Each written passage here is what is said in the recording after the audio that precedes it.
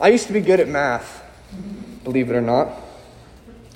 I used to tell people it was my favorite subject, in fact, until I took calculus. I found calculus to be so punishingly boring, the purpose so opaque, and candidly, Ms. Simmons to be so all-around terrifying, that class, I think, single-handedly ruined my love for math, and ended up, in fact, being the last math class I would ever take in my life.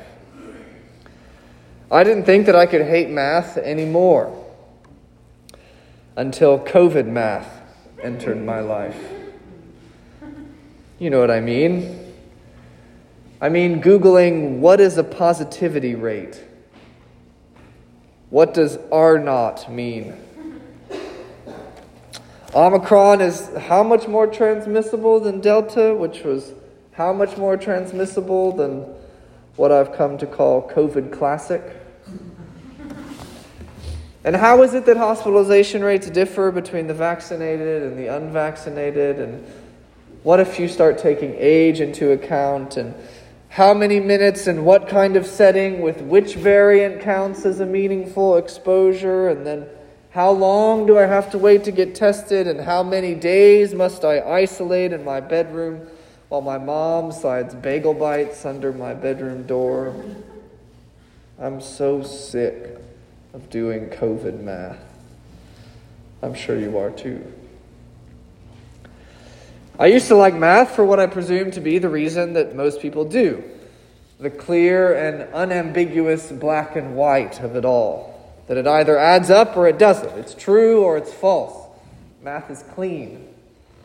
Living in a world that can often feel overwhelmingly complex and confusing, numbers can provide us a sense of security, even comfort. A single math problem is a universe unto itself, and it's one that at least makes sense. Which I think explains what has motivated me, and I suspect many of us, to keep up with all the COVID math more than I ever managed to do with calculus. How many of you have the Austin Public Health COVID Tracker bookmarked in your web browser?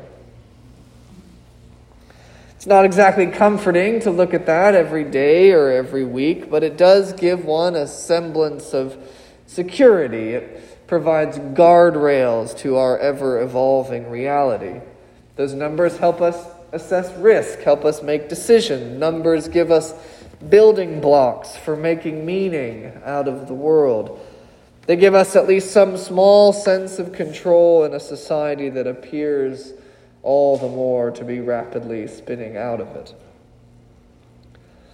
Which is all to say, all this COVID math made me read the Christmas story a little differently this year.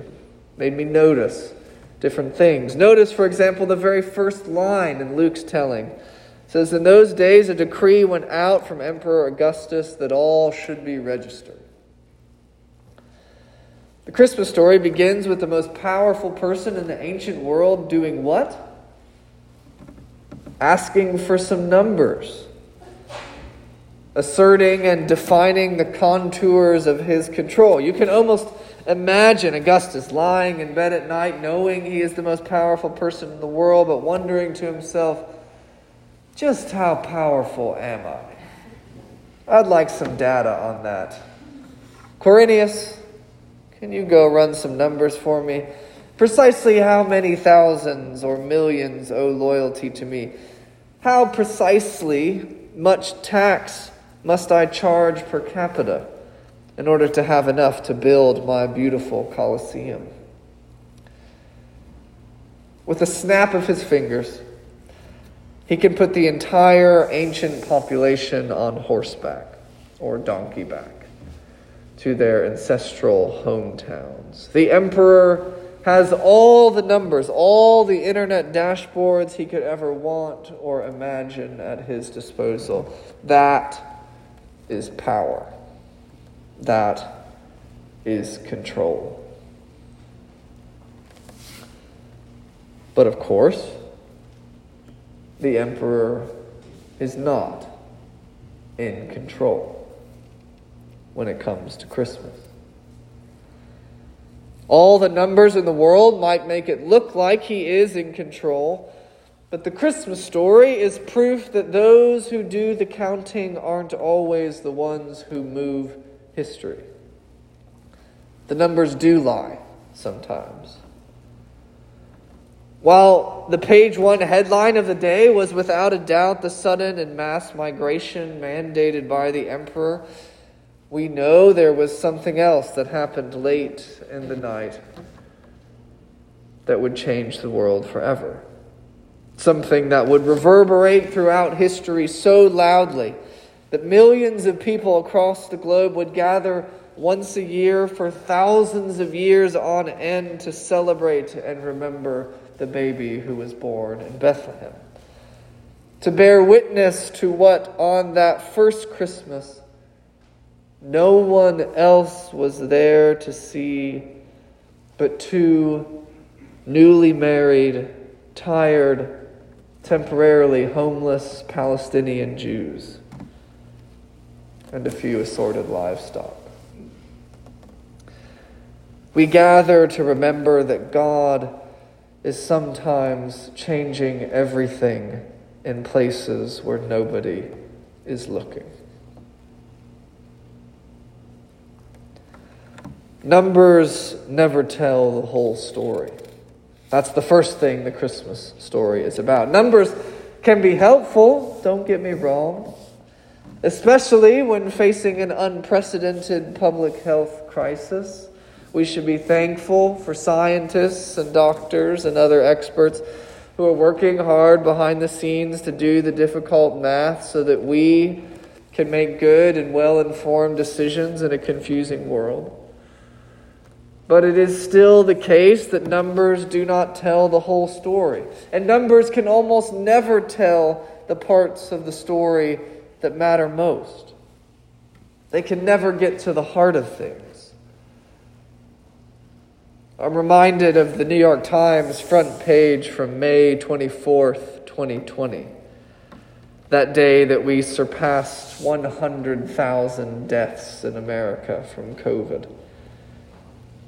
On that day, the editors decided that for the first time in over 40 years, they would print a front page without a single image or graphic. Instead, they printed names, ages, and hometowns of those who died, occasionally including 5 to 7 word obituaries. Just a small way of saying that these deaths are not just numbers, not just data points. They are people who were known and loved. The numbers never tell the whole story.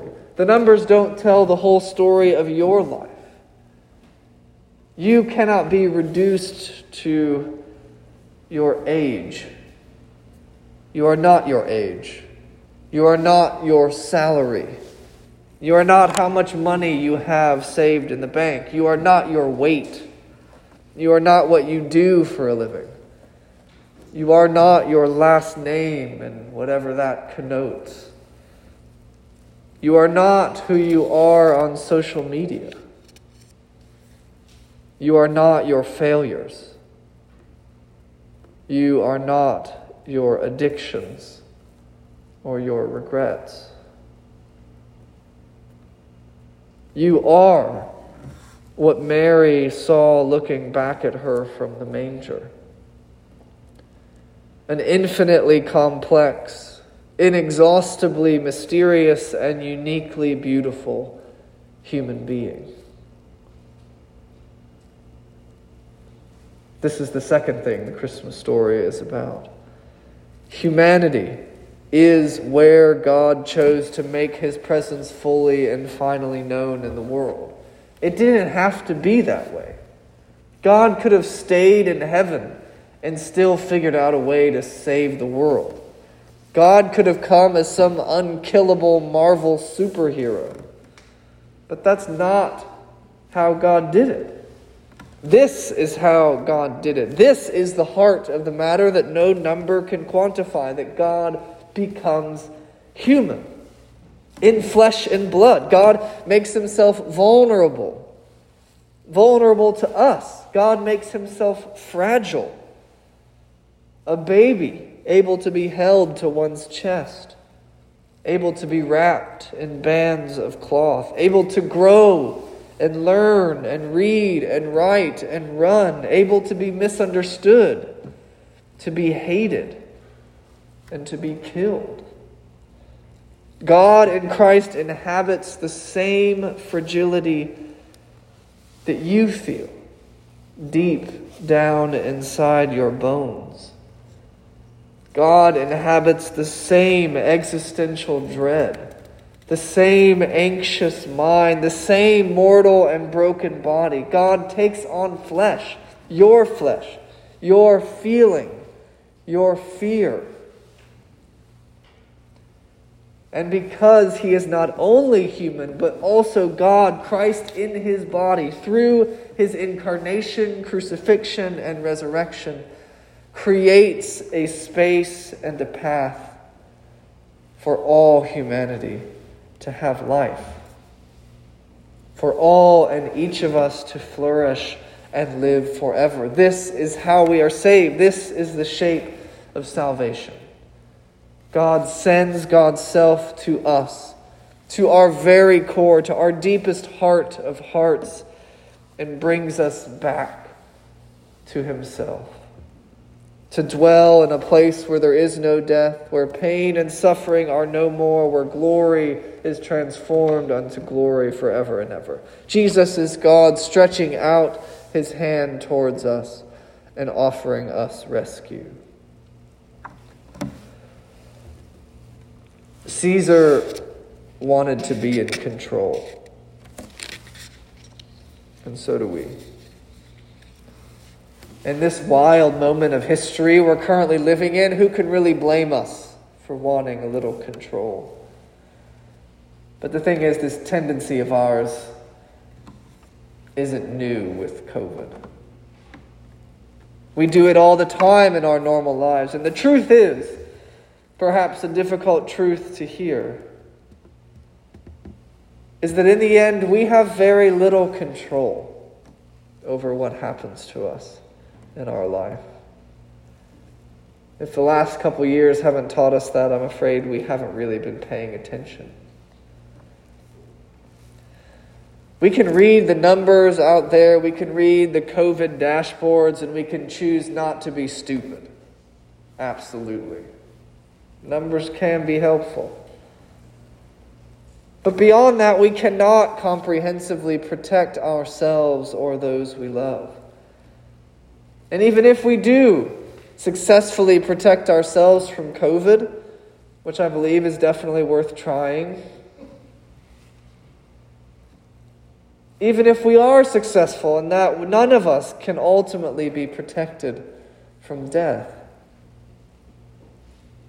Numbers can be helpful, but they can also be the shields that we use to deflect away inevitable and difficult truths.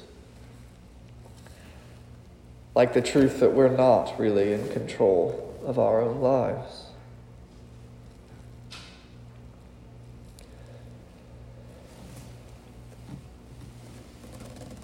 The conventional way to end this sermon would be to remind you that even though we are not in control, that God is in control, and so everybody just calm down.